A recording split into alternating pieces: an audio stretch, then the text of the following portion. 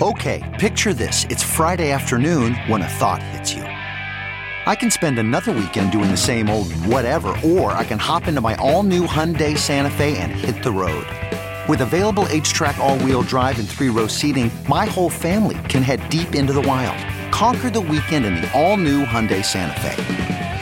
Visit HyundaiUSA.com or call 562-314-4603 for more details. Hyundai, there's joy in every journey. It's Merriam-Webster's Word of the Day for March 17th.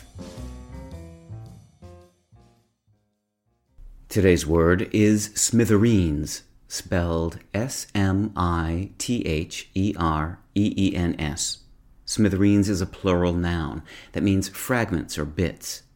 Here's the word used in a sentence from The Atlantic by Marina Koren. For the Soviet Union, it didn't matter that Luna 2, which became the first spacecraft to reach the moon, had been smashed into smithereens. The point was to get there first, to mark territory. Despite its American sound and its common use by the fiery animated cartoon character Yosemite Sam, the word smithereens did not originate in American slang. Although no one is entirely positive about its precise origins, scholars think that smithereens likely developed from the Irish word smidiríní, which means little bits. That Irish word is the diminutive of smiodar, meaning fragment.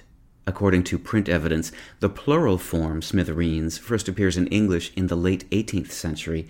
Use of singular smithereen then follows. With your word of the day, I'm Peter Sokolowski. Visit Merriam-Webster.com today for definitions, wordplay, and trending word lookups.